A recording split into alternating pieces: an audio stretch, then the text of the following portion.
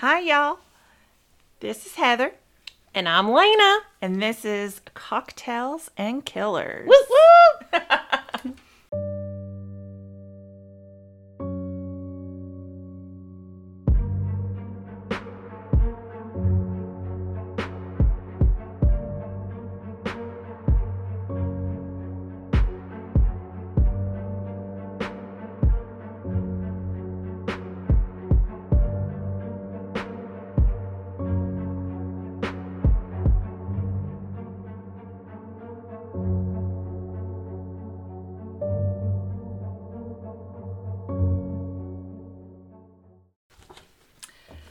Our first killer that we're going to be discussing is serial killer Dorothea Puente.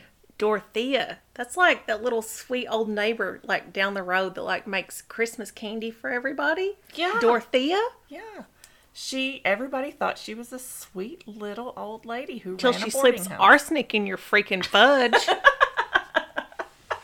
Damn, Dorothea. On November 11th, 1988, detectives swarmed this home on F Street in Sacramento, California. So 1988, I would have been about 5. You would have been about 30. No. Just joking. Was 6. A lot of guests would check into the boarding house, but they would never check out. They disappeared. Is this like the Hotel Cortez? Oh, kind of. Oh, yeah. Okay. I'm ready to hear more. The investigators were there searching for a man by the name of Alberto Montoya. He was developmentally disabled and a schizophrenic. And his social worker had reported him missing. When the cops got there, they noticed some disturbed soil on the lot. And they uncovered, instead, a body of another person, 78-year-old Leona Carpenter, who was another tenant of the house. Oh. So what, she just has this house and she just brings in all these wayward people to live with her? Yeah. Yeah. So she seems like a really sweet person, but she had ulterior motives, obviously. Oh, yeah. She was a criminal pretty much from childhood. Really? Yeah. She, they actually nicknamed her the Death House Landlady. Death House Landlady. Note to self. Yeah. Never live in a house with other people. Oh, yeah. She murdered elderly and mentally disabled boarders and by poisoning them, and then she buried the remains in her yard and continued to cash their Social Security checks. She's the lowest of the low. Oh, yeah. So what happened when they found this body? Well, we'll get to that. Oh, no. So let's start from the beginning. She was born in 1929 in Redlands, California. Okay. She was born to 2 alcoholics, and her father was a cotton picker. Both of her parents abused her, and often she had to scavenge for food just to eat.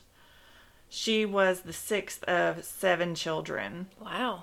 And she grew up poor and deprived of material comforts and parental nurturing because, of course, they were both alcoholics. Right. This is where that nature versus nurture comes in, right? Yeah. That a lot of people talk about with serial killers, and I still haven't made up my mind about it yet. So I'm interested to hear more. A lot of these serial killers always seem to have these horrible upbringings. And I mean, now you will have a few that had a wonderful childhood. Yeah. And still turned out. I feel like that's the minority, don't you? I do. Yeah. I feel like a lot of other podcasts I've listened to have talked about, a lot of these serial killers in their childhoods were just horrible. Yep, I agree with that. Yeah. So when she was 8 years old, her father died of tuberculosis. And her... Shout out to the vaccines. Pro-vaxxer right here. Yes! Sorry, Dorothea. So her mother alternated in between abusing the children and deserting them and ended up losing custody in 1938. That same year, she actually died in a motorcycle wreck, which made Dorothea an orphan before she even turned 10. Wow. So after both of the parents died, her and the siblings were split up, and they were sent to live in different locations. I think that's a big thing, too. Yeah. Splitting them up, They need some sort of normality, stability. Yes. Yeah. Mm-hmm. And at the age of 16, Dorothea made her way to Washington State and was working as a hooker and also in an ice cream parlor. Well, okay then. I'll give you some ice cream and a blowjob. Hello, 16. Okay then. That's crazy. Wow. Yeah, so she ended up in Olympia, Washington, and worked as a prostitute to earn money, and ended up catching the attention of a man named Fred McFall, who was a 22-year-old soldier that had just returned to the U.S. from the Pacific after World War II. And he and Dorothea actually ended up getting married in 1945, and then moved to Gardnerville, Nevada to start a family. They married in Reno, and she apparently claimed to be 30 years old. And she was like 16, 17? Yeah. She claimed to be 30 and signed the marriage certificate as Sheriel A. I'm going to try to pronounce the last name. It's Riscal, R-I-S. I'm just going to say, whatever skincare she was using to pretend to be 35. I mean, I don't know about your sister. I feel like I read somewhere that a lot of time that she looked older than she was just because she had led such a hard life. I could see that. I see that. Yeah. I believe that. Together, they ended up having 2 kids. She gave birth to a daughter in 1946, followed by a second one less than a year later.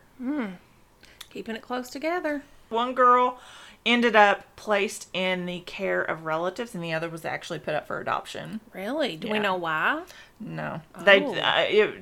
Someone had just said, she most likely inherited her mother's aversion to child rearing. I'm sure back then it wasn't like it is now. It's just like, oh, you suck as a mom. I'm taking your kid, There you go. Sorry. Exactly. Sorry about your luck.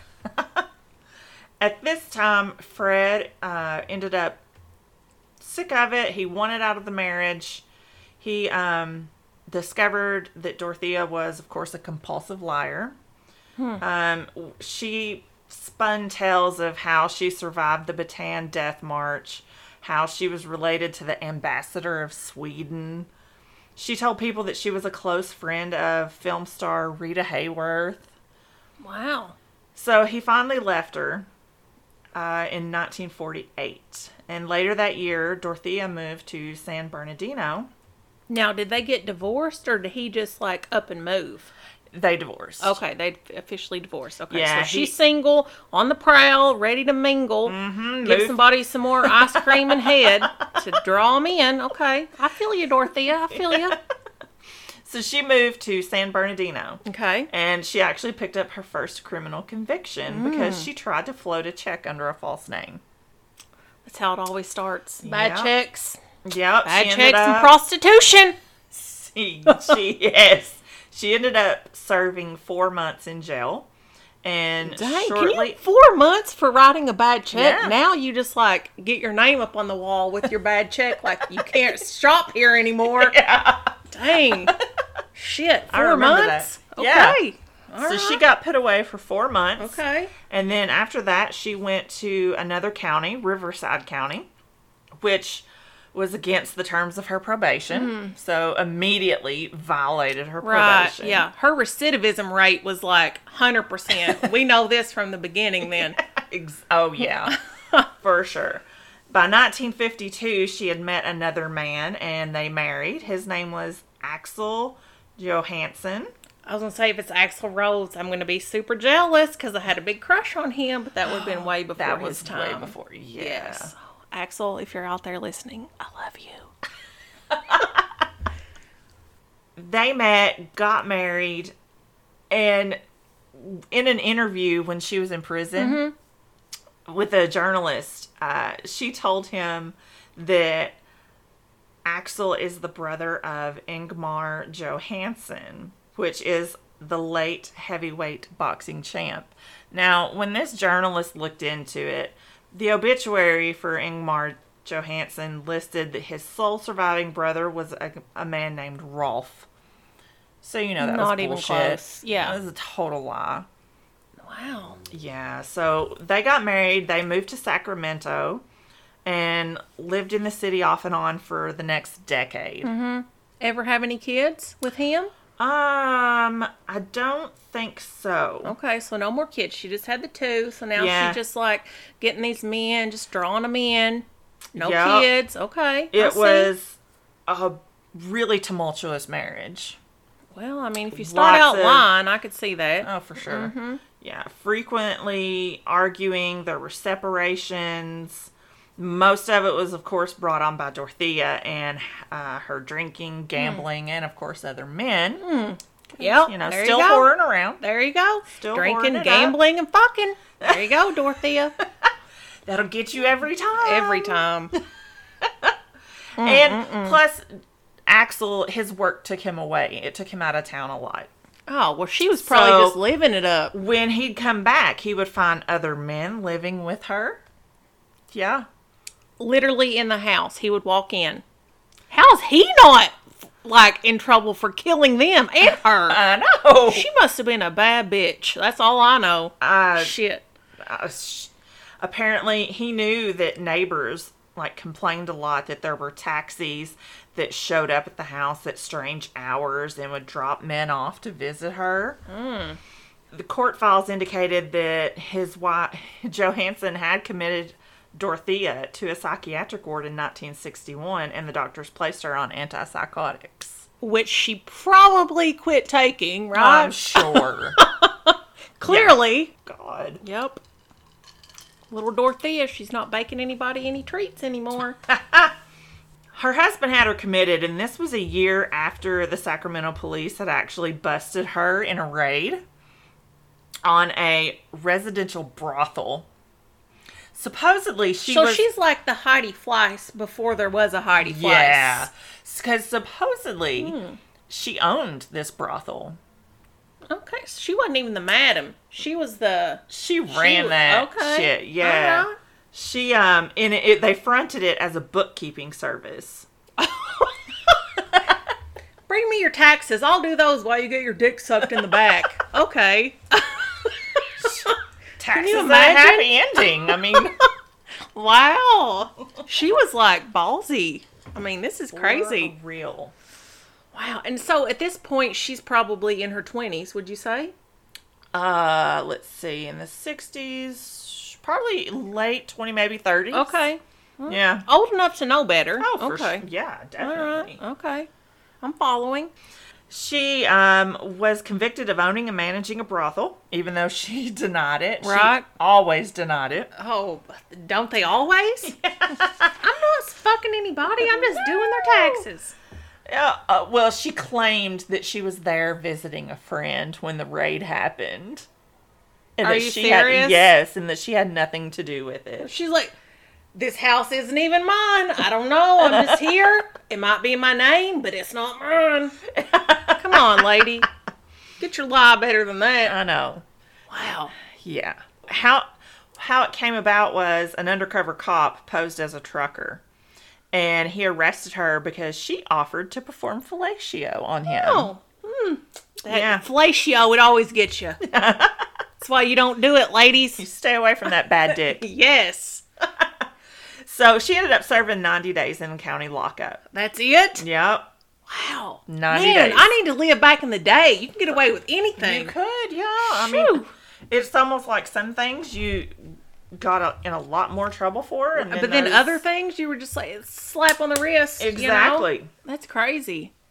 Axel ended up divorcing Dorothea in 1966. I don't blame him. 2 years later, she actually got her third husband. Roberto. I can't even get a boyfriend. How does this lady get 3 husbands in just a few years? Because she's putting her vagina out there for everybody. Well, here you go. Come on, guys. I'm ready. Shit. I mean, that's crazy. 3 husbands. I feel like back in the day, I don't know, she had some, I don't know what her deal was. She had something going on. She had something. something. So, Roberto Puente in 1968, they were married. Okay. And at 39, at the time, she was 16 years older than him. So she got herself a young one. So she was 16 years his senior. 19 years. 19? Or wait, no, sorry, 16, oh, yeah. Shoo, okay. I mean, that's still 16, enough. 19. That's That's still a lot. So he was a Mexican immigrant. And supposedly, he was only interested in money and American citizenship, and that was the only reason he married her. They ended up married, of course, lived in Sacramento. Mm-hmm. They actually separated a year later in 1969. That wasn't long. No. Red that flags. was a very short-lived marriage. Yep. Shortly after that, she opened her first boarding house. Mm. And it was, of course, unlicensed. Imagine that. Not legal. Mm-hmm. But it thrived.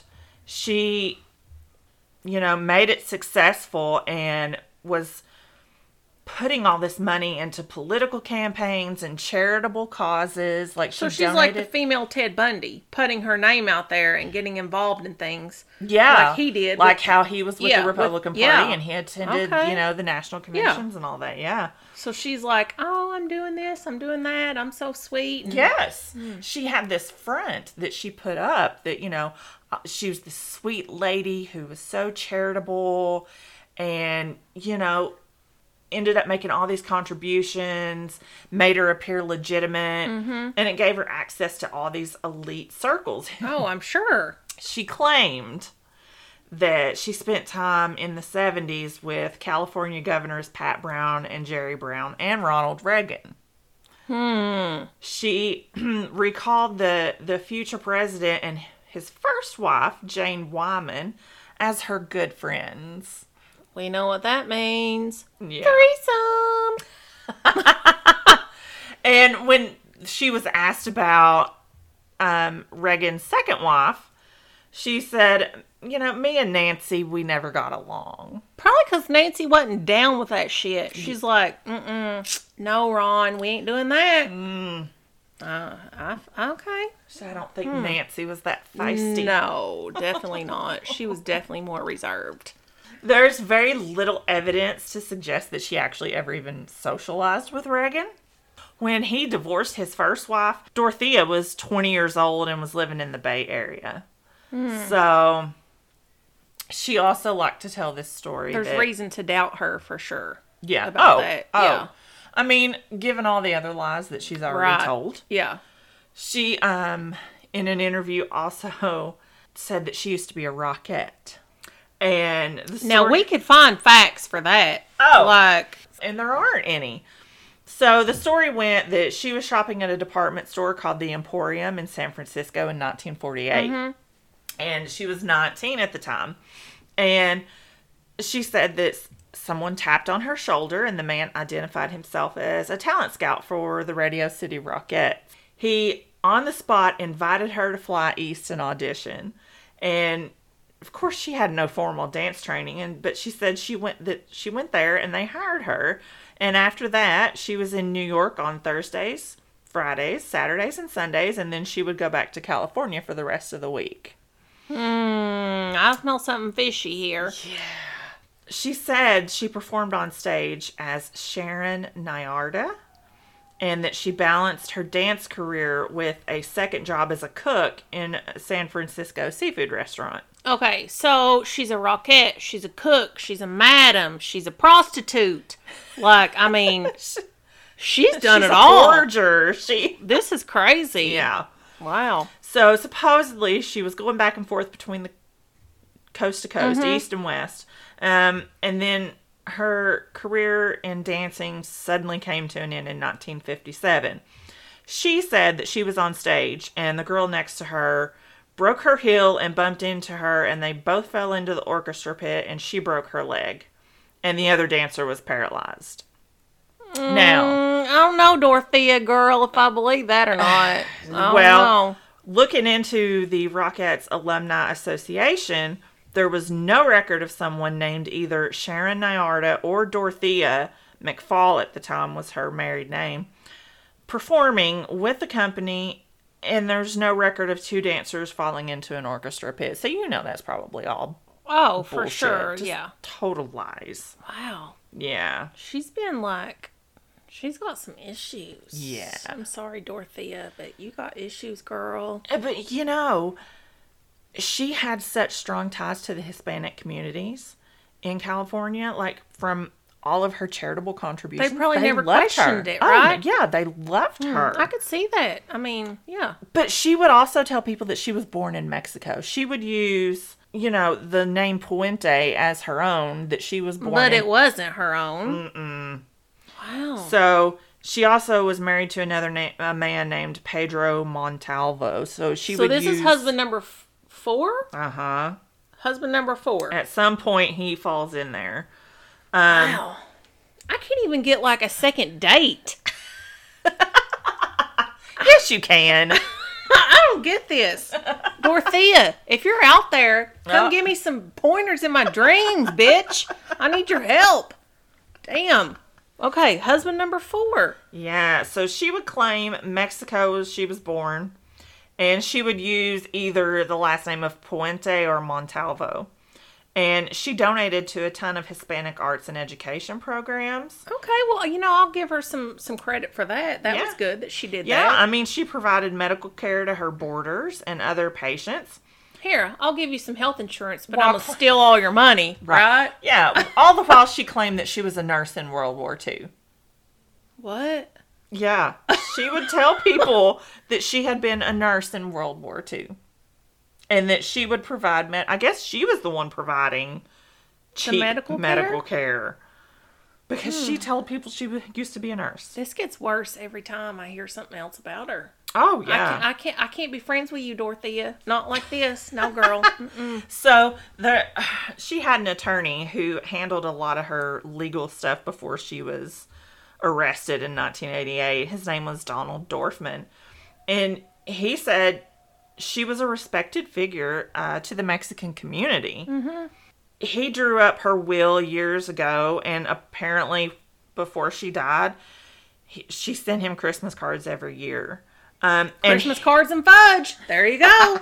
Serial killer 101. He always thought she was innocent of the murders. Really? Yes. He argued that her crimes were just cashing the benefit checks. So he's saying that she brought these people in. They just happened to die, and she continued to cash their checks. That she didn't kill them, they just died. Ho, you're still a criminal. Like, that's still really wrong. He was quoted as saying, "I'm certain they were just dying of natural causes," and she started burying them so she could keep the checks coming. It was a money-making scheme, but I do not believe that she was a murderer. She really had people snowed. Wow. It's amazing. That's crazy. Yeah. So while she was running this boarding house in the 70s, she ended up, getting a real strong relationship with all the social workers in town. And she's probably like, send me everybody you got. I got room. I'll take care of them. Yeah. She would take the worst ones. And they loved her because she was so willing to take in the alcoholics and the drug addicts and the ones that nobody else wanted. Exactly. Probably. Yeah, the ones that had the most issues. Other difficult clients, like she would take them all in. Of course, this business helped her get a steady revenue, but apparently that wasn't enough for her. So she greedy. Yeah, of course. She's apparently always been greedy. I mean, look at how much trouble she's already been in. Greedy little Dorothea. So she ended up having a nasty little habit of forging the signatures of the tenants on their benefit checks before signing them over to herself. What? So she's getting the checks in the mail. Pretending like she's the tenant. Endorsing it to herself. Yep.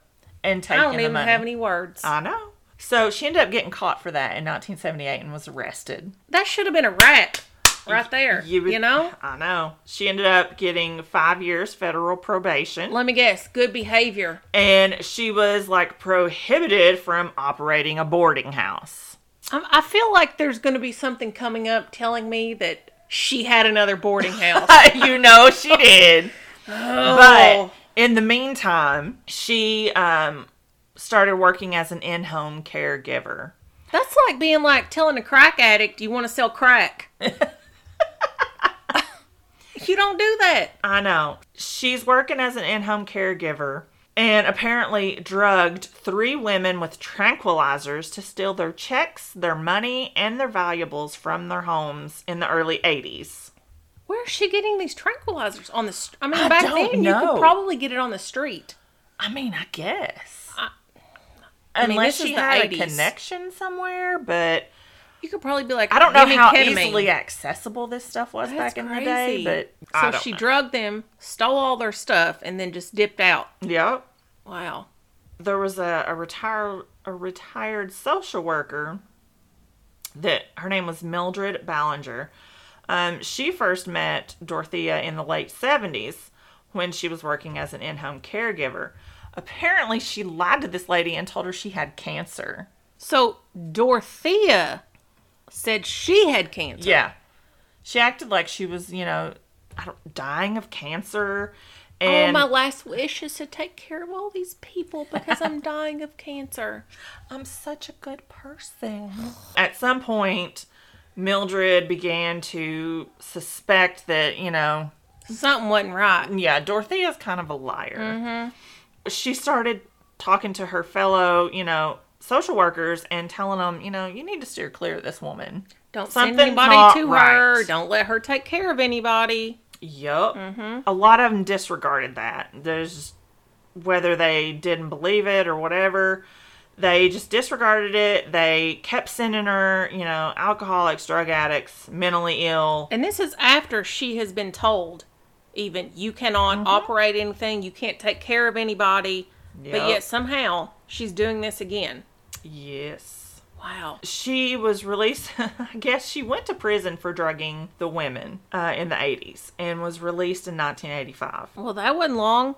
Yeah. Even after she was released from prison, the social workers and homeless advocates continued to send people to her. They were just totally unaware that she was a con running a boarding house without a license. I just wonder if it was like, on their part, out of sight, out of mind. Like, I've got you somewhere. I don't care. Like, you go there. They have such a hard time with getting these cases home. The worst cases, they're probably like, look, whatever. You go there. I'm going to pretend like I don't know. Yep. I mean, that's totally messed up if that was the case. But I can't imagine them not knowing, And what if you were that person's family? Oh, yeah. Like, that would be horrible. Yeah. They should be held responsible.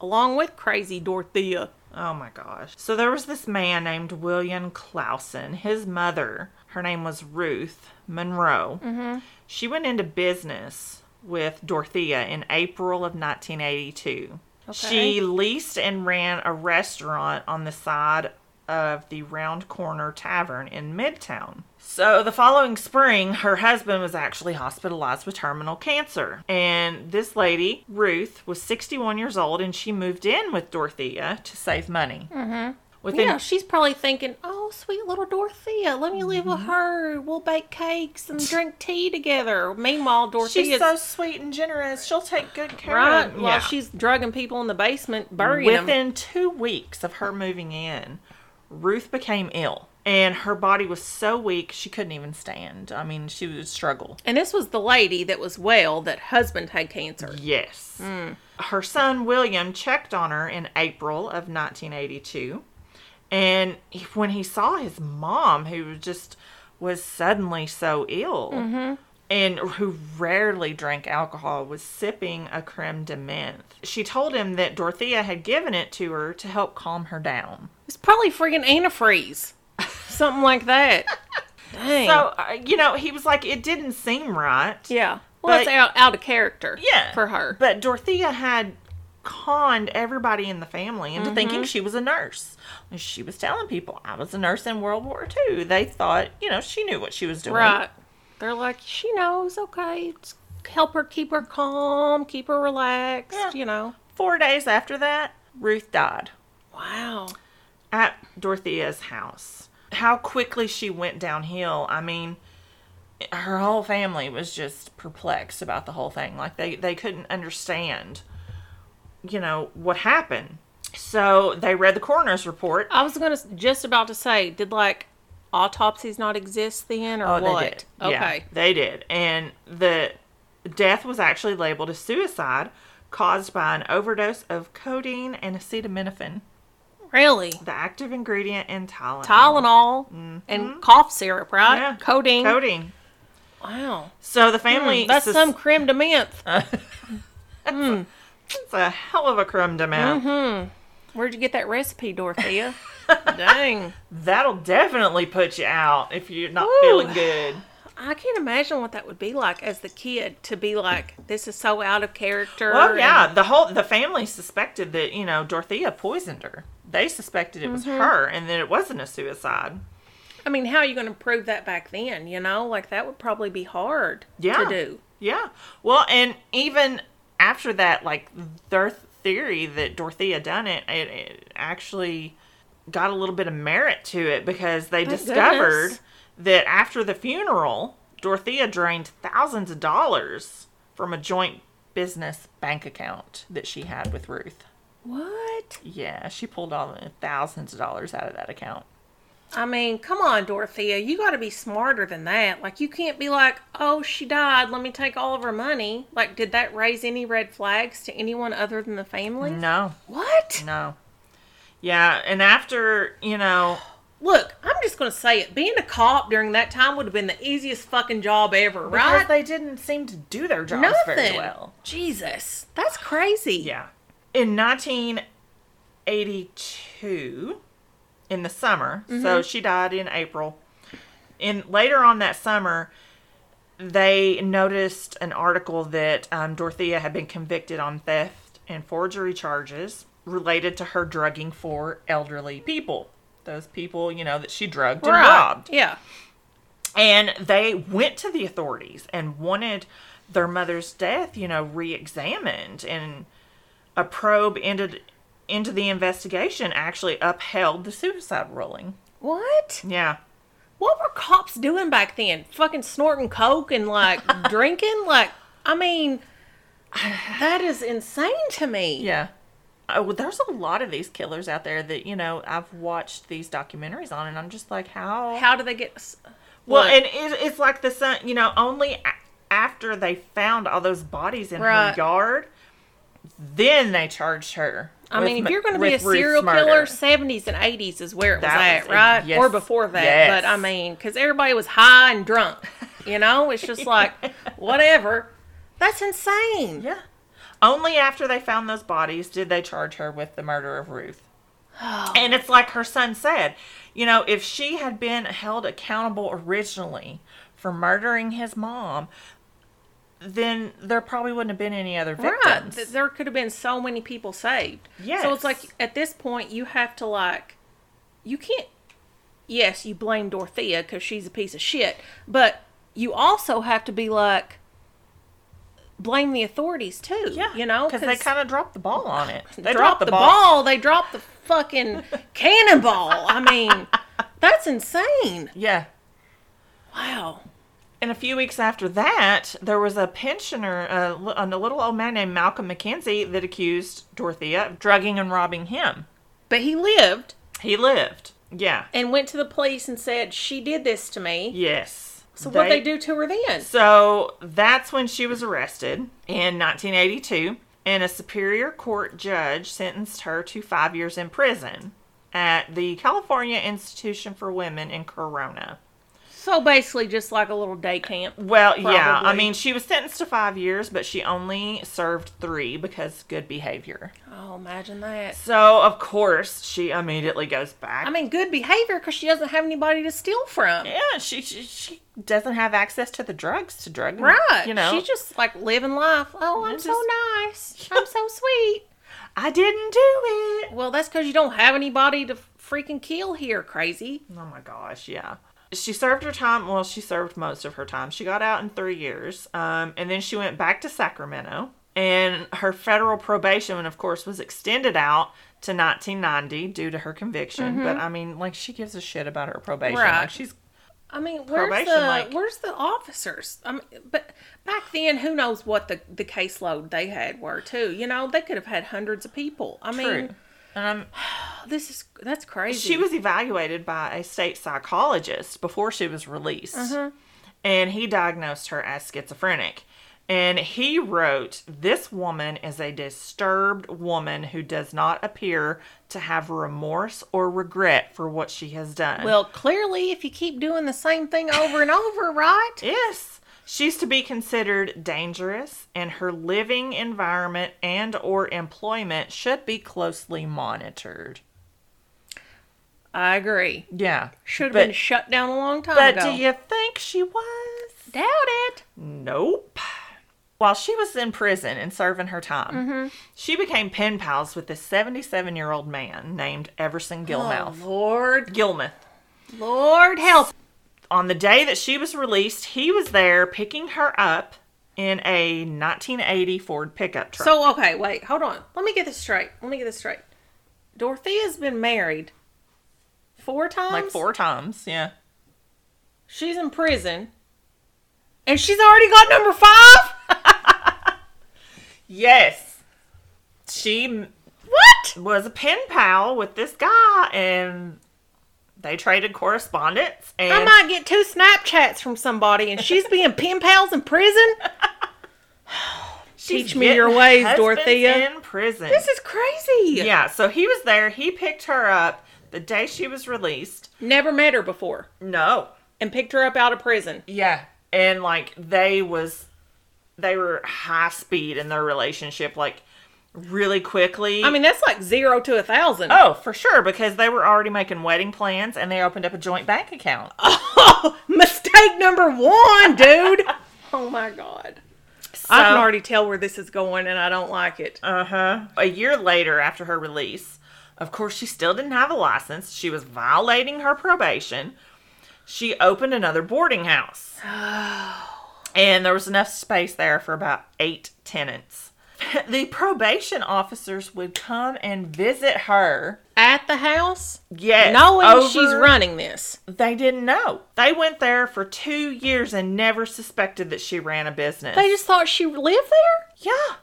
They said that, you know, she was so kind and her home was clean, and she would lie and say that the people staying in the house were friends or guests. I mean, I don't even know what to say to that. Yeah. They never suspected a thing, and they were in the house regularly for 2 years. Oh, my God. This is crazy. Yeah. So in November of 1985, she hired a man by the name Ismael Flores to install wood paneling in her home. So she obviously still has ties to the Hispanic community at this point, and they're still protecting her and believing in her. Oh, I'm sure. Wow. So she paid him $800, and she gave him a red 1980 Ford pickup in good condition. Wait. She said, "Here, let me just give you a truck?" Yes. She told him... Red flag, number 1,000. She said it was her boyfriend's, who lived in Los Angeles, and that he didn't need it any longer. Now, you remember her being picked up from prison. Yes. Yeah. She also asked Ismael to build her a box 6 feet by 3 feet so she can store books and other junk in it. Wait, what? Yes. 6 feet? That's like the size of a human. Yeah. 6 feet by 3 feet. Yeah. I don't know many people that have that many books. I mean, I got a lot of books, but not... and you're probably not going to store them in a box that. No. And this guy didn't like, or was he like, okay, something doesn't add up? No, he did it. What? So, yes, he built it, and then she nailed it shut. She asked him to transport this box to a storage depot, and she went with him. And on the way there, she asked him to stop while they were on Garden Highway in Sutter County and dump the box on the riverbank. And it's an unofficial household dumping site. Wait. Okay. Hey, Heather, I need you to build me this box. I'm going to put my books in it, and then we're going to go drop it off at the storage unit. Oh, hold on, wait. Stop here. I'm going to dump this throw it out on here the side of the road. in a riverbank, you know. And he questioned it, and she... Well, I was going to say, if he didn't question that... He did, but she told him that the contents in there, it was all just junk. And I guess she didn't want to take it to the storage depot. It was just better to just dump it. Let's just leave it on the side of the road. Forget littering and trash and all that, right? Yeah. What a time to be alive. Oh, no. That was in November, and on January 1st of 1986... a fisherman spotted that box about 3 feet from the bank and informed police. So the investigators found a badly decomposed and unidentifiable body of an elderly man. Shocker! Yeah. Of course, those remains belonged to Everson Gilmuth, but they actually would not identify those remains for 3 more years. Yeah. 3 years? Mm-hmm. I guess he was... that decomposed? I assume. Well, and I'm assuming back then, DNA, all that, it's not like it is now. Yeah, no, they didn't have, I guess, the DNA. 3 years? Yeah. So she's just out here living the good life for 3 years? Yeah. She actually continued to collect his pension. She would write letters to his family explaining the reasons that he hadn't been in touch with them and that he was ill and all this stuff. And during this time... she, of course, continued to house elderly and disabled tenants. She took in like a total of 40, most of whom were alcoholics and drug addicts. Wow. So while they none of the while, probation, nobody's saying anything. No, nothing. You know what? They're not as much to blame as her, but that's unacceptable. Yeah. That you're in that house. You're seeing these people. You're seeing her. And you're not knowing her history. You're not questioning it. She's telling you, oh, this is a guest, or oh, that's family. And you're just taking her at her word, knowing that she's lazy. She's a compulsive liar. Lazy at your job. Exactly. She took in all these tenants, and while they were living there, she would read their mail. She took any money and Social Security checks that they received. She would pay each of them a monthly stipend. But sounds like marriage. You get 1,000? Oh, here, I'll take 600. You get 400. Yeah. Okay, Dorothea, yeah. I see ya. So she would keep the rest, and she would claim that they were expenses for the boarding house. Oh, so she's charging them rent. Yeah. And then, who knows what she else? would give them a little bit of money or whatever. Yeah, just a stipend to live on. Yes, but she knew because they were drug addicts and alcoholics that they would squander what little bit they had at the nearest bar. Well, and I'm sure if anyone questioned her, she would just be like, "I'm keeping it so they don't spend it on drugs," and try to play it off like, "I'm the martyr. I'm so sweet and innocent." Yes, and these people, when they would go and squander that money at the bars and stuff, they would get picked up by police and jailed for 30 days following anonymous tips. Hi, this is Dorothea. I need to report someone. Yeah. Dang. Yeah. So, she was coming at them at all angles. Yes. And then while they're sitting in jail, she would just pocket the rest of their money. And, she was making a good profit by doing that. I can't imagine how much she was making. Her greedy ass wanted more. So she started to cruise bars looking for new customers. Like looking for pensioners to take advantage of. Yeah. So how's that conversation start? Hey, my name is Dorothea. Are you by any chance a drug addict or an alcoholic that doesn't have somewhere to live? Are you drawing Social Security? Like, she'd go looking for the old men, I guess. Lord. And there was some suspicion that kind of first came about. Some neighbors noticed odd activities of a homeless alcoholic that was only known as Chief. Puente was telling people, that she, quote unquote, adopted him and made him her personal handyman. Okay. So she took in Chief. And she had him doing projects around the house. But it turned out she was having him do some kind of weird shit. So she had him... building boxes for bodies, maybe? He was digging in the basement. And he would cart soil and stuff away in a wheelbarrow. And at the time, the basement floor was covered with a concrete slab. And later on, Chief took down a garage in the backyard and installed a fresh concrete slab there as well. But soon after... that's not suspicious at all. No. Soon after that, Chief disappears. He's gone too? He's gone. He disappeared. Oh, did Chief dig his own grave? I would not be surprised. Oh, my Lord. There was this street counselor by the name of Judy Moyes, and she worked for an organization called Volunteers of America. So her job was to make sure that, the homeless people in Sacramento had help, they received their benefits and services that they were entitled to. And one of the people that she helped was a man, 51 years old, Alvaro Montoya. Everybody called him Bert. Okay. I don't know where that comes from. Whatever. Yeah, that's not Bert. Neither here nor there, but okay, Bert. Yeah. All right, Bert and Ernie. Cool, whatever. Bless his heart.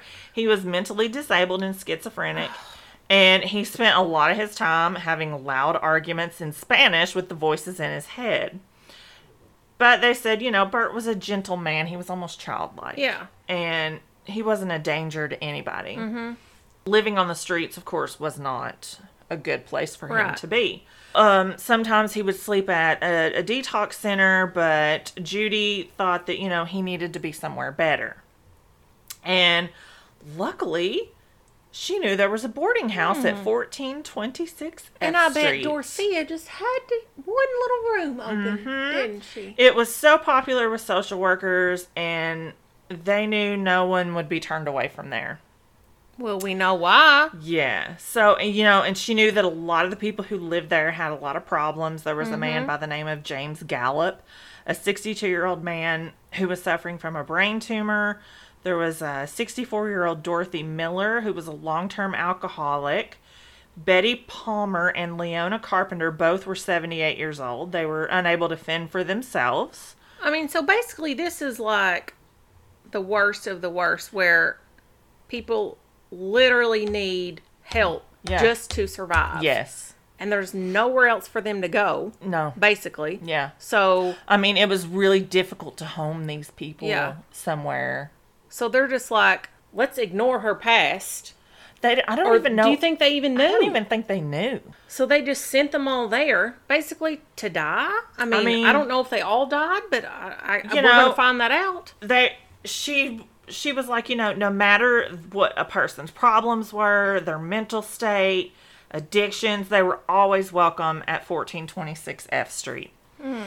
And, the boarding house was run by this little white-haired landlady in her 70s, and she was known for her charitable work, donating money and clothing to the needy. She employed paroled prisoners from the local halfway house to do repairs and other work that was needed. She knew how to work the system, and she was really good at getting money and benefits for her boarders. I mean, to anybody who doesn't know her past, that's just like... You would think she was amazing. A martyr. That's like perfect. Like, she's this gonna... wonderful little lady who wants to do nothing but help people. Right. Yeah. When really it was the total opposite, apparently. Sounds like. It was... February 3rd, 1988. Bert started living at the boarding house. And at this time, some of the other residents had moved out. So James, Betty, Dorothy, and Leona were all gone, which is unusual. Right. Because, some of them come and go. Right. Probably maybe rehab, get better, move on. A lot of them were considered like transients. I could see that. So, and sometimes, some of them would move out to be with relatives. Some of them just went somewhere else. A couple days after Bert moved in, another resident by the name of Vera Faye Martin, who was 62 years old, she moved away. And the following April, another boarder, 55-year-old Benjamin Fink, like Dorothy Miller, who was a long-term alcoholic, also left after a heavy drinking binge. Mm-hmm. Bert was apparently thriving under Dorothea's care. Really? Yeah. He was healthier, and his hair was neatly cut. He was clean. He was neatly dressed. Like, Judy was really happy for him. Mm-hmm. She thought she'd found him, this amazing... perfect place, probably. Yeah. All throughout the summer while he lived there, things were great. And then Judy actually got a message that Bert had traveled down to Mexico. Judy calls Dorothea, and she was like, what's going on? Dorothea tells her, don't worry, Bert should be back within the next few days. Mm-hmm. But a few weeks went by, and by early November, Judy still hadn't heard anything from Bert.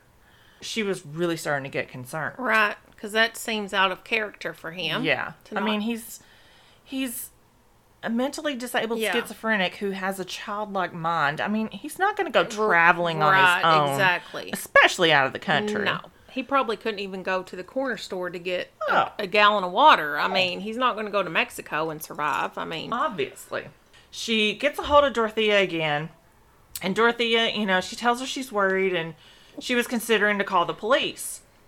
A day or so later, Judy got a strange phone call. A man claiming to be a relative of Bert told her that Bert was with him in Utah. Judy's suspicions, it kind of heightened. The hairs are standing up. She's getting a little spidey sense at this point, I'm sure. He originally introduced himself as Don Anthony, but then he changed his name to something different really quickly.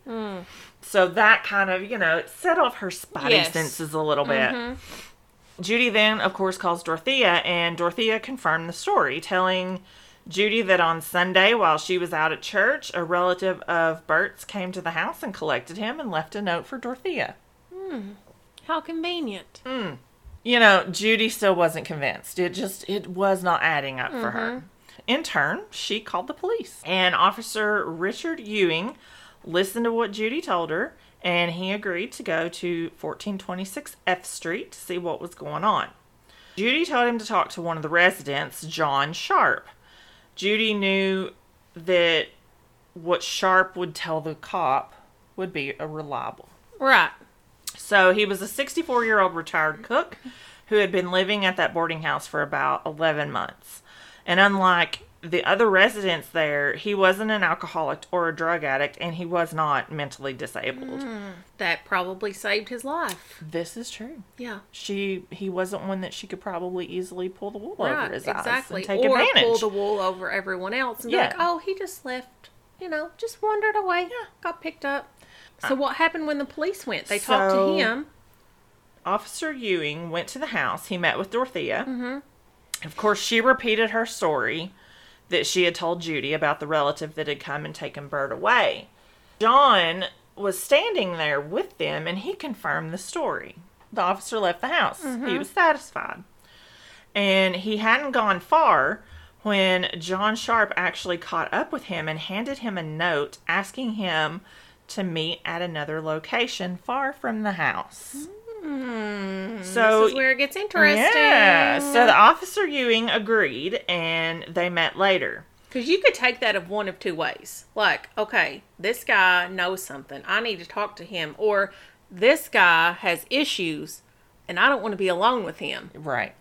Thank goodness he trusted his gut, right? Yeah, exactly. And wanted to talk to him. Yeah. When they met, what he told Officer Ewing was a little bit disturbing. He said that all the tenants had been told by Dorothea to repeat that story of the relative, but it was not true. And then he added more. He told him that there were dragging sounds. Dragging? Yes. On the night that Benjamin Fink moved out of the house. And he was also saying that there were strange holes that were being dug in the backyard. Well, I'm telling you, it ain't for cabbage. No. Right? Or carrots. She's not planting. She ain't a gardener. Nope. She's not planting a garden. And he told him that there was this awful smell that was coming from one of the rooms upstairs. From one of the rooms? Yeah. Oh, Lord. The cop, he heard enough of that. So he called Detective Sergeant John Cabrera of the Sacramento Missing Person and Homicide Bureau. Cabrera started looking into the background of Dorothea. According to the file, she was not in her 70s like she claimed. Why would you want to claim to be older? Right? Because she was actually only 59. Like, who wants to claim to be 70? I mean, I want to be like 21 again. Right? I want people to think that I'm younger, not older. But I guess that added to her persona. Oh, I'm sure it did. It was more of the little old lady, so sweet, know. Yeah, and he also found out, of course, she was on federal parole. And he seen, at least on 4 occasions, she posed as a nurse and had administered drugs to her elderly patients. While they were unconscious, she rifled in their belongings, stole their jewelry, blank checks, credit cards, whatever she could get her hands on, actually. So she stole, like, personal effects, too? Mm-hmm. Jewelry and all that? Oh, yeah. Wow. Whatever she could get her hands on. And, they caught her in 1982 because she was trying to run. She had a ticket to Mexico in her bag, so she was trying to get out. So he found out all this, that she was sentenced to 5 years in prison. She was released on 3 for good behavior. Friday, November 11th. Detective Cabrera, along with Detective Terry Brown, and also a parole agent whose name was James Wilson, they paid a visit to 1426 F Street. And they talked to Dorothea. And, she seemed very forthcoming and opening. I'm sure. She probably spun it somehow. She was very opening. And, the detectives asked if they could take a quick look around. And she told them that that's fine. Yeah. Oh, come on. Yeah, sure. Look around. Just don't look under the concrete. Oh. So they found 2 prescription bottles in her room. One was empty and on the floor. And the other was open and it contained blue capsules. And the name on the bottles was Dorothy Miller. Not Dorothea Puente. No. But Dorothy Miller. So Cabrera showed these bottles to Dorothea and asked her, who's Dorothy Miller? Dorothea said that, Dorothy was a relative who had recently stayed with her. And, she must have left those bottles behind by accident, whatever. Right. And the detectives found her to be very believable. Yeah. Then Detective Cabrera asked Dorothea if she'd be okay with them digging in the backyard. What? Once again, she was really cooperative, and she said, yeah, that'll be okay. She's probably thinking, I'm not going to get caught. Like, there's no way. I don't know how she could think that, but, yeah. So, they got some shovels out of the car, and they started digging. And it didn't take them long. They actually hit a tree root. And they tried to move it, and it wasn't moving. So, Cabrera... Yeah, you can't just, move a tree root, Yeah, he gets in the hole. And he gets a grip on it. And when he pulls, suddenly it came loose and it pulled up from the ground. And the men looked at it and they realized that's not a root, but a leg bone. What? Yeah, so Dorothea had come out of the house to watch them dig. And of course, she was like, oh my God, shocked. What is that? And her hands flew to her mouth. Like, she seemed so shaken. Oh, I can't imagine how this little old biddy spun that. Uh-huh. Oh, like Scarlett O'Hara. Oh, I'm going to faint. I hear you, Dorothea. Pearls. That's crazy. Yeah, so they had to call in the deputy coroner, and her name was Laura Santos. She ordered the digging to stop until a forensic team could get in there. It wasn't until the next morning the digging could be resumed. And, by this time... So was Dorothea just chilling at home during all this? Yeah, I guess. Technically she wasn't a suspect. Right. So they're just like, cool, we found a leg bone in your yard, but we're going to let you just stay here and chill? Yeah. Wow. So, word started getting around that, something was happening at 1426 F Street. And crowds gathered around. Media showed up. So a corpse was uncovered. But it wasn't Bert. It was a small female. And it had been in the ground for a while. The body had actually skeletonized. They continued digging. And Dorothea came over to Detective Cabrera. And... she looked all shaken and she couldn't believe what was happening. And she asked if she was under arrest. And of course, given that she had been so cooperative with them and had allowed them to dig and all this crap, he said she wasn't, and he asked her why. And so she spins this story and she tells him that what's been happening has, it's totally unnerved her, and she wanted to join some relatives around the corner at the coffee shop in the Clarion Hotel. So Cabrera told her that she was free to go, and he escorted her through the crowd. Are you kidding me? Yeah. Hey, I found some dead bodies in your yard. Sure, go have some coffee. Yeah. I'd be like, listen, no, we don't know. You need to stay here, or I'm going to put you in cuffs and take you downtown. What is happening? My Lord. 20 minutes after that, they find another leg. And a second body was found, of course, because they just, when he realized... And she's out having coffee. Yeah. Having coffee in quotations. This is when he realizes, letting her go off to coffee might not have been such a good idea, you know?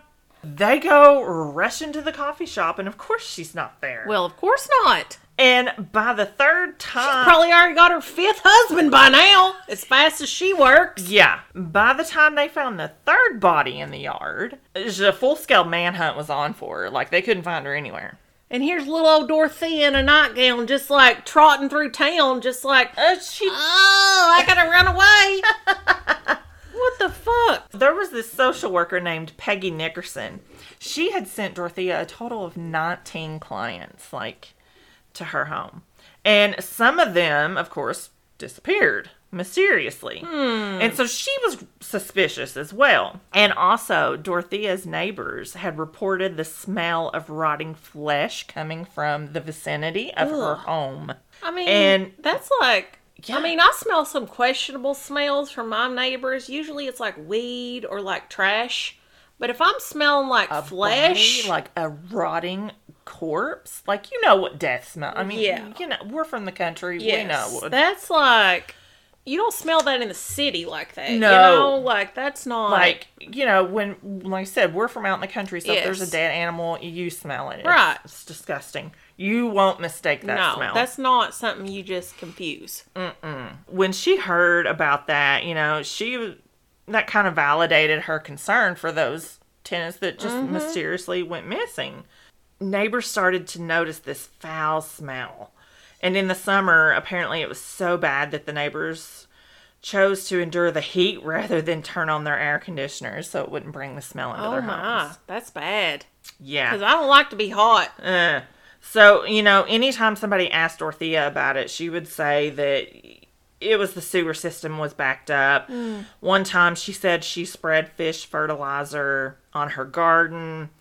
And her garden of dead bodies. That's my bodies I'm growing. I'm going to put some dead fish on them. They got what do they call those? Those body farms? Like at Tennessee. Yeah, they have a body farm there. Yes. Never been there. Don't want to. Actually, I think it'd be kind of cool. She would try to mask the smell, and she would dump lime and bleach into the backyard. So she was John Wayne Gacy, dumping lye on the bodies. After they're already buried. Yeah. So, and she would spray the house all over with air freshener. But, of course, that you're not going to mask that. You're not getting rid of that. No. No. Sorry, Dorothea. You ain't that slick. They actually ended up uncovering about 6 bodies. And that's, I'm assuming, just the ones she had buried there, since she apparently dumped one in a box in the river or whatever. They, found 6 more bodies while they were digging. Some were almost mummified.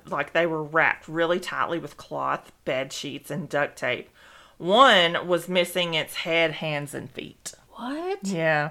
Yeah, so when Dorothea ran, she actually fled to Los Angeles after she went to the coffee shop. Now, why would that little old lady take a head, hands, and feet? I don't know, and I don't know if they found them. If they or found not. out why or where they were. Yeah, she goes to Los Angeles, and she meets a man in a bar who's an elderly pensioner. Where's my elderly pensioner? Oh, Dorothea killed them all. Yeah. Damn. So, his name was Charles Wilgus, a retired carpenter. And he had went out that day to a hardware store to buy a glass cutter. Little did he know. Right. So, he was sitting in a bar at this place called the Monte Carlo Tavern. And, he was just at the bar having a beer. Yeah. Around 2 o'clock, this gray-haired woman comes in. That's it. I need gray hair. That's going to get me the men. Gray hair and a house coat. She was elegantly dressed. She had a pleated skirt, red high heels. Okay, notes. Pleated skirt, red high heels. She goes to the bar. She takes a seat at the end, and she orders a screwdriver from the bartender. Oh, dangerous screwdriver. I see you, Dorothea, giving subtle hints. I'll take a screwdriver. Next, I'll take a dead body in the yard. God. Charles calls out to her and tells her, hey, the heat from the refrigerator motor comes out right where you're sitting. So the woman thanks him, and then she moves to the seat next to him. I figured she'd be lifting her legs up with her skirt oh, thank you. Oh, God. Look at these gray hairs. That's a bit much.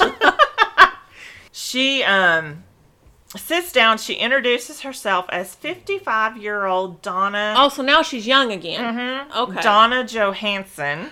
Oh, well, that's a big change. Yeah, Donna I mean, Johansson. well, you remembered she was married to Axel, so she has all these different last names she can throw around.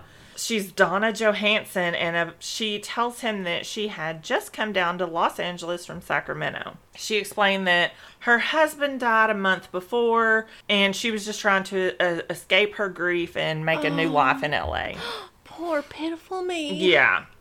She tells him that she had taken a cab from the bus station to the Royal Viking Motel, and the cab had driven off with 4 of her suitcases and her overnight bag. Oh, and all my money, too. It's all gone.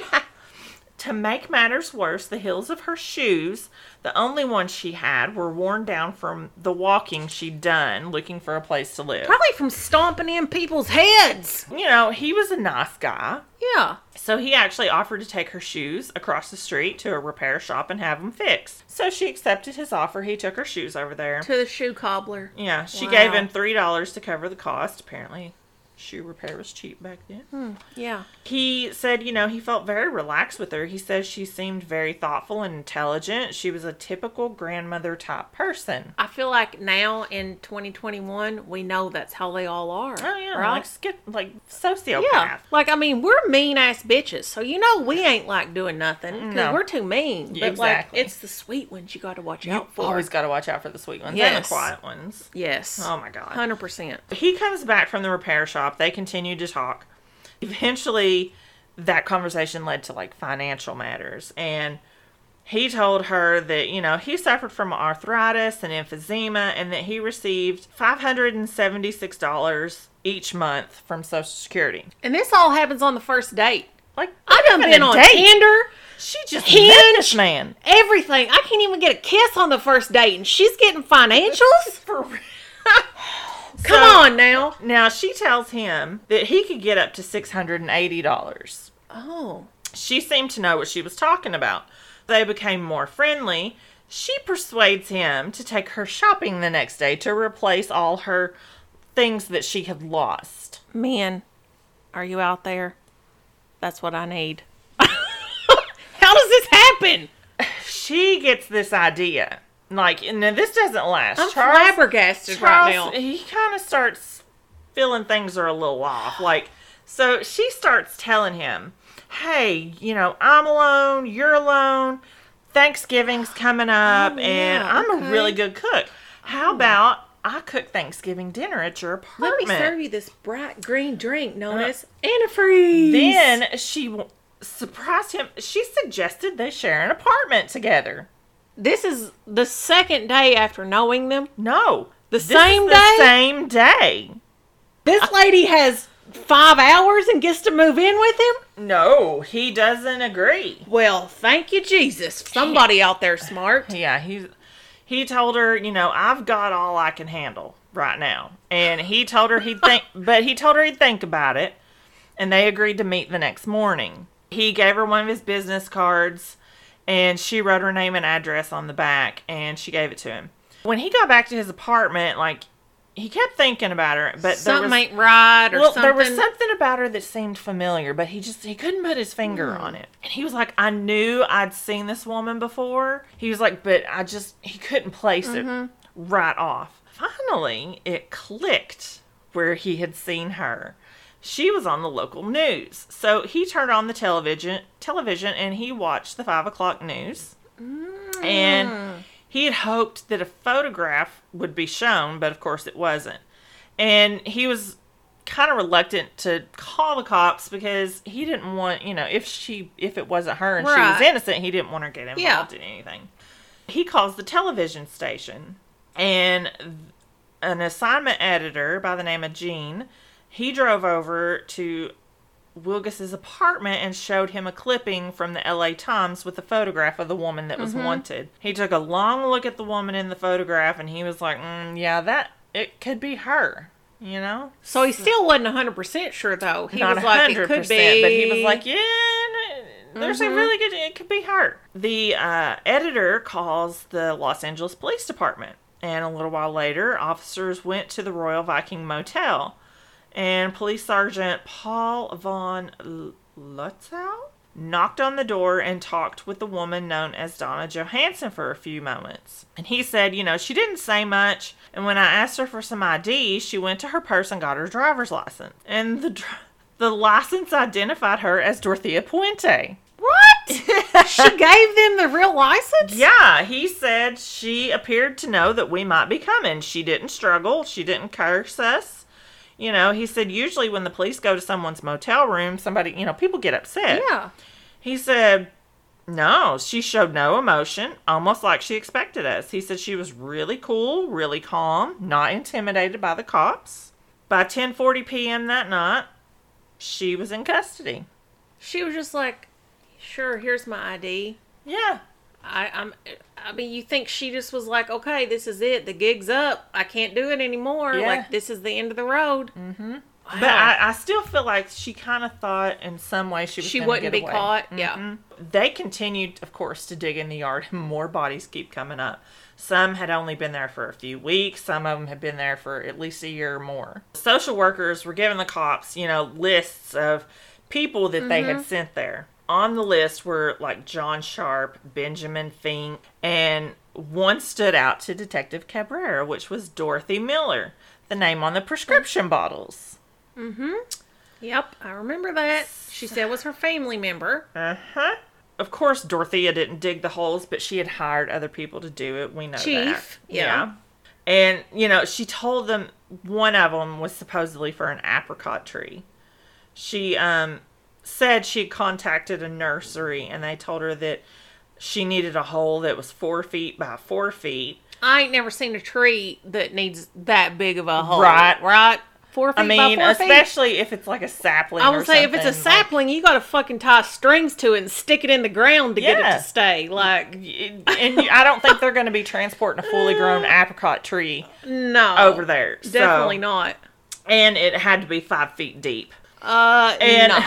One of the former tenants, he was talking about, he was digging that hole and he was like, I thought that was a little deep. He was like, but now I know why. Okay, she was shoving a body down there. Well, yeah. And, other holes have been dug by parolees from the local halfway house, including one named Don Anthony, who Puente had to call Judy, if you remember earlier, for Bert, and pretended to be Bert's relative. Yeah. Dang. Accidentally gave his own name before he corrected himself. On that following Monday, the police demolished the shed, and underneath, of course, they discovered a shallow grave. A short while later, they found another one in the front garden. Of course, that corpse was the one that was missing the head, the hands, and the feet. I'm telling you, Dorothea, she had a lot more than apricot trees growing, didn't she? Oh my. They, of course, went inside the house. They started looking for stuff in the house. In plain view, they found a book that was titled Drugs and Their Effects. Cabrera also found a driver's license that had a photograph of Dorothea, but a name that was not hers. Shocker. Yeah. So upstairs, they went into one of the rooms and they were immediately hit by that foul smell that John Sharp had talked about. It was kept by Dorothea to store the bodies while preparations were made for their disposal in the backyard. So she had a room in the house where she'd be like, let me just go put my little tree here while someone digs the ground. Yeah. She would keep the bodies in there until the hole was ready. And then she would... Now, who do you think took the bodies into the hole? She had to have someone, or do you think she did it? I think she did it. So... What if she has an accomplice out there somewhere that we don't even know about? Conspiracy theory number 1.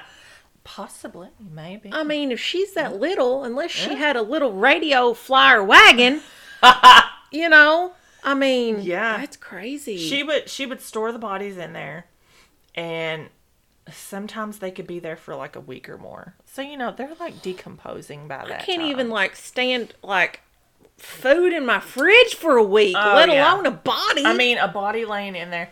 And, the decomposition starts. And during that time between them laying there dead and when they eventually were buried, of course, the bodily fluids were seeping and saturating the carpet. It seeped all the way into the floorboards. And if I'm not mistaken, when I watched an episode of Ghost Adventures where they actually investigated her home, could you see the thing? The stains? I think it's still there.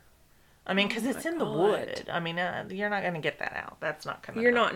You're not getting rid of that. Yeah, it's still on the floor. That's like red wine on your couch. That ain't coming up. Yeah, so at this point, they had found 7 bodies total. 4 women and 3 men. Most of the bodies were missing their teeth. And they were too badly decomposed, and it made it almost impossible to get their fingerprints. So it was really hard to identify all these people.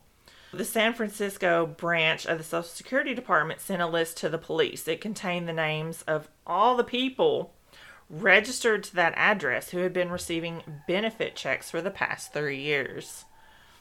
And, of course, that list, I mean, it wouldn't specify who actually cashed the checks. Right. But it became clear what had been happening. The days that the checks would come, Dorothea would insist on getting that mail. She would collect those checks. She would handle all the finances for all the tenants. And she's probably giving them peanuts. I'm sure, because she was bringing in for herself about $5,000 a month. In the 80s? In the 80s.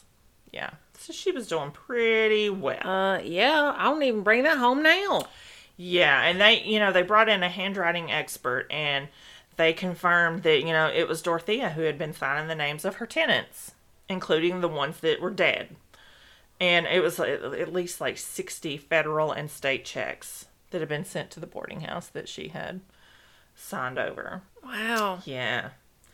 And, a lot of the names on the list, they hadn't lived at the boarding house for well over a year, but the checks kept coming because no one had reported that they had moved or they were missing. Well, who knows where she put those bodies? Yeah. I'm going to guarantee she didn't put them all in the yard. Oh, I'm sure. So that's why it's thought that her number of victims could be a lot higher, like around 25.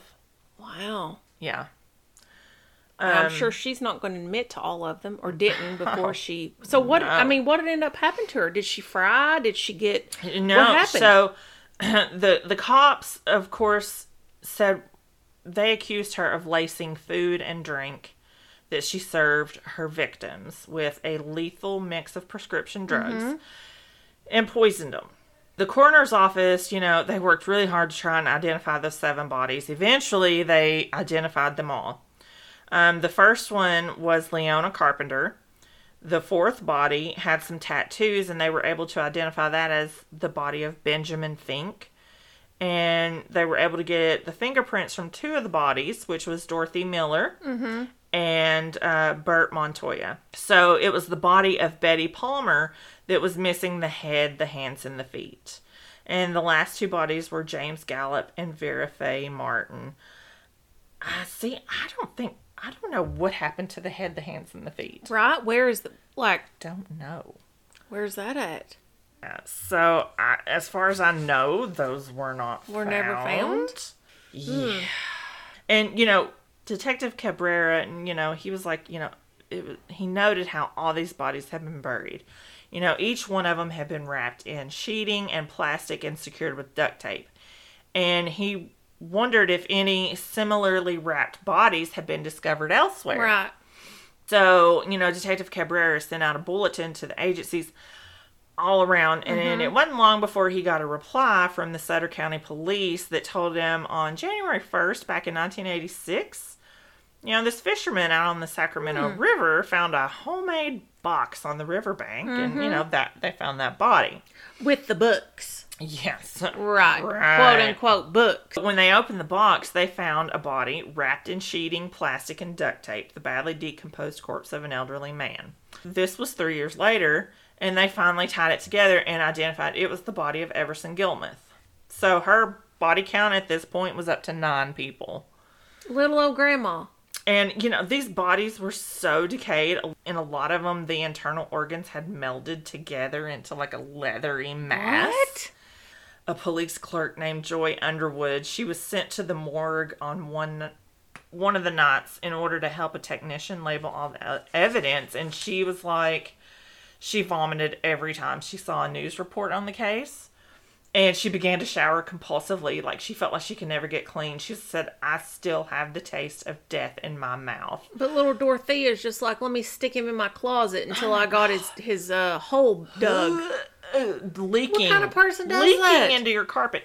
She said, I can't eat vegetables grown in the ground because they have dirt around them. Like the people that were dug up in her yard. That is she was crazy. Like, she's a vegetarian. And she... I don't know that anything could keep me from eating bacon. But, I mean, like, that...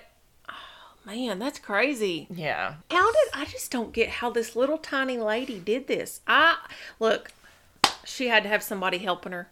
She had to. I wonder, because, I mean, this was I think it was like a 2 or 3 story Victorian house. There ain't no way she could carry them up and down and do all that and not have somebody hear it, right? If she wasn't, like, strong enough or, to dig the holes, how are you wrapping up, duct taping, and moving a body and covering it? I'm calling it right now. She had an accomplice. You know what? We're going to figure out who it is. She had to. Maybe. Chief, you think? Well, she might have had them move, like the ones that were mentally... She was like, you need to do this for me? The mentally disabled ones. That, she wouldn't be able to, recount what they did to the cops.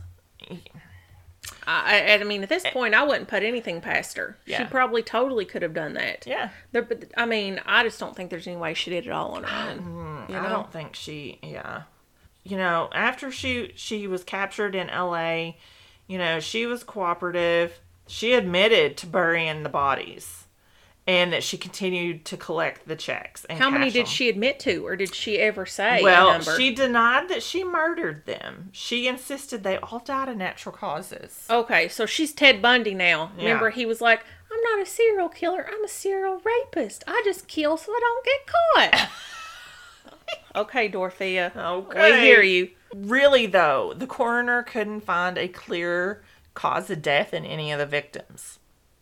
Dalmane, which I told you about before, it's a prescription strength sleeping pill, and it can be lethal if you take it with alcohol or other sedatives. That was found in all the bodies. I mean, I seriously doubt that they're all going to overdose on the same thing, exactly. On their own. So, their assumption was they all overdosed on this Dalmane, and she mixed it in their food and their drinks. Right. Just like the lady earlier, Ruth, with the creme de menthe. That she was putting the drugs in there. Oh, I'm sure. The acetaminophen, the codeine, it was all in there.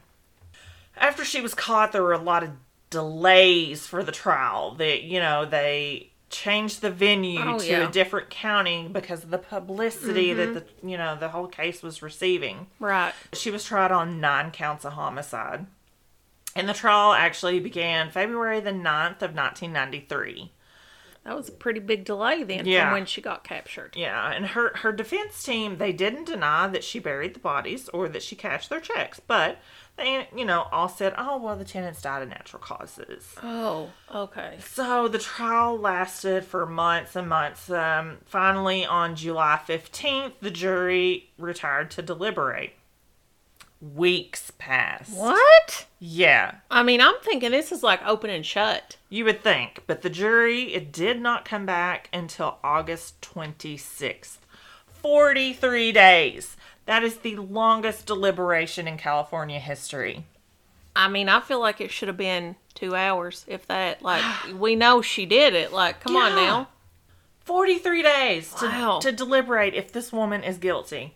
On 4 of the counts, the jury returned a split vote. 11 guilty, 1 not guilty. Who's that asshole? Oh. For 2 of the other counts, the jury was split equally.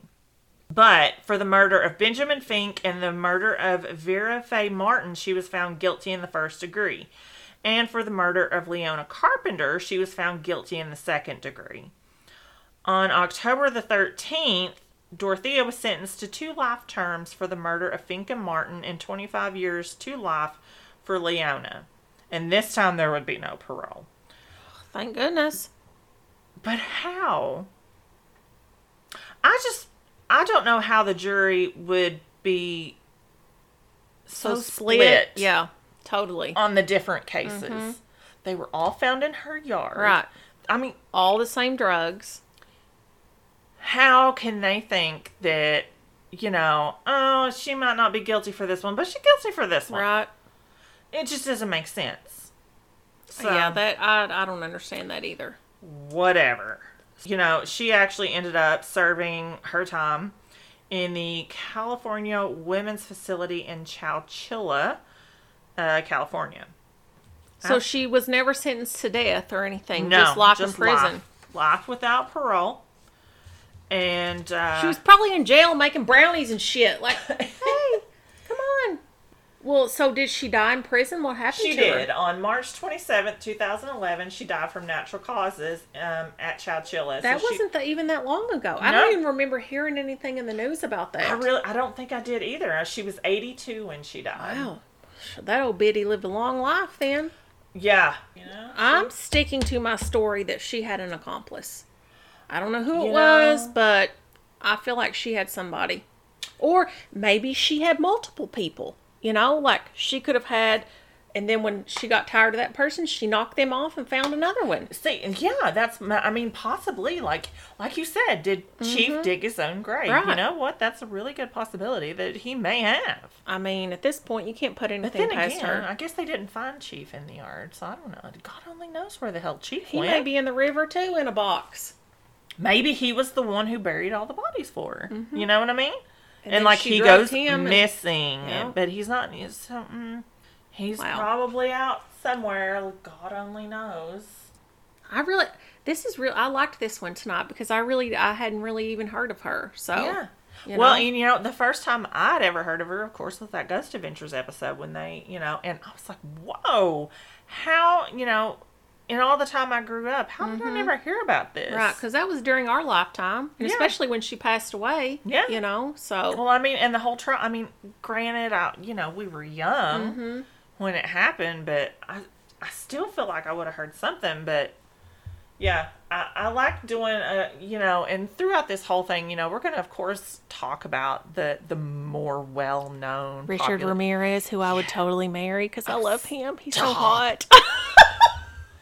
Sorry. I think it's next week. January 13th. Netflix. I can't wait. I'm super so excited because I really haven't looked a lot into him. I can't wait. I really only know just bits and pieces of his story. So I'll be interested to find out more about his childhood and stuff. Yeah. Now, from what I've heard, it was pretty. It was pretty bad. I've heard, but not bad. I don't know a lot of details about it. Again, with the whole Ghost Adventures thing, I did watch an episode where they investigated a place in the town he was from, and which is right across from the border of Juarez. But I remember them saying something like he was abused. Yes. And to escape the abuse, he would go sleep in the cemetery. Oh, I didn't know that. Yeah, supposedly. Oh. So we'll see, but yeah. Maybe this is who we're going to talk about next week. Maybe. The week that Netflix premieres The Night Stalker. That would be a good one. That would actually be a great segue. It would. So we may do that. So yeah, tune in next week. Yes. And that's who we may be discussing. You guys have a great evening.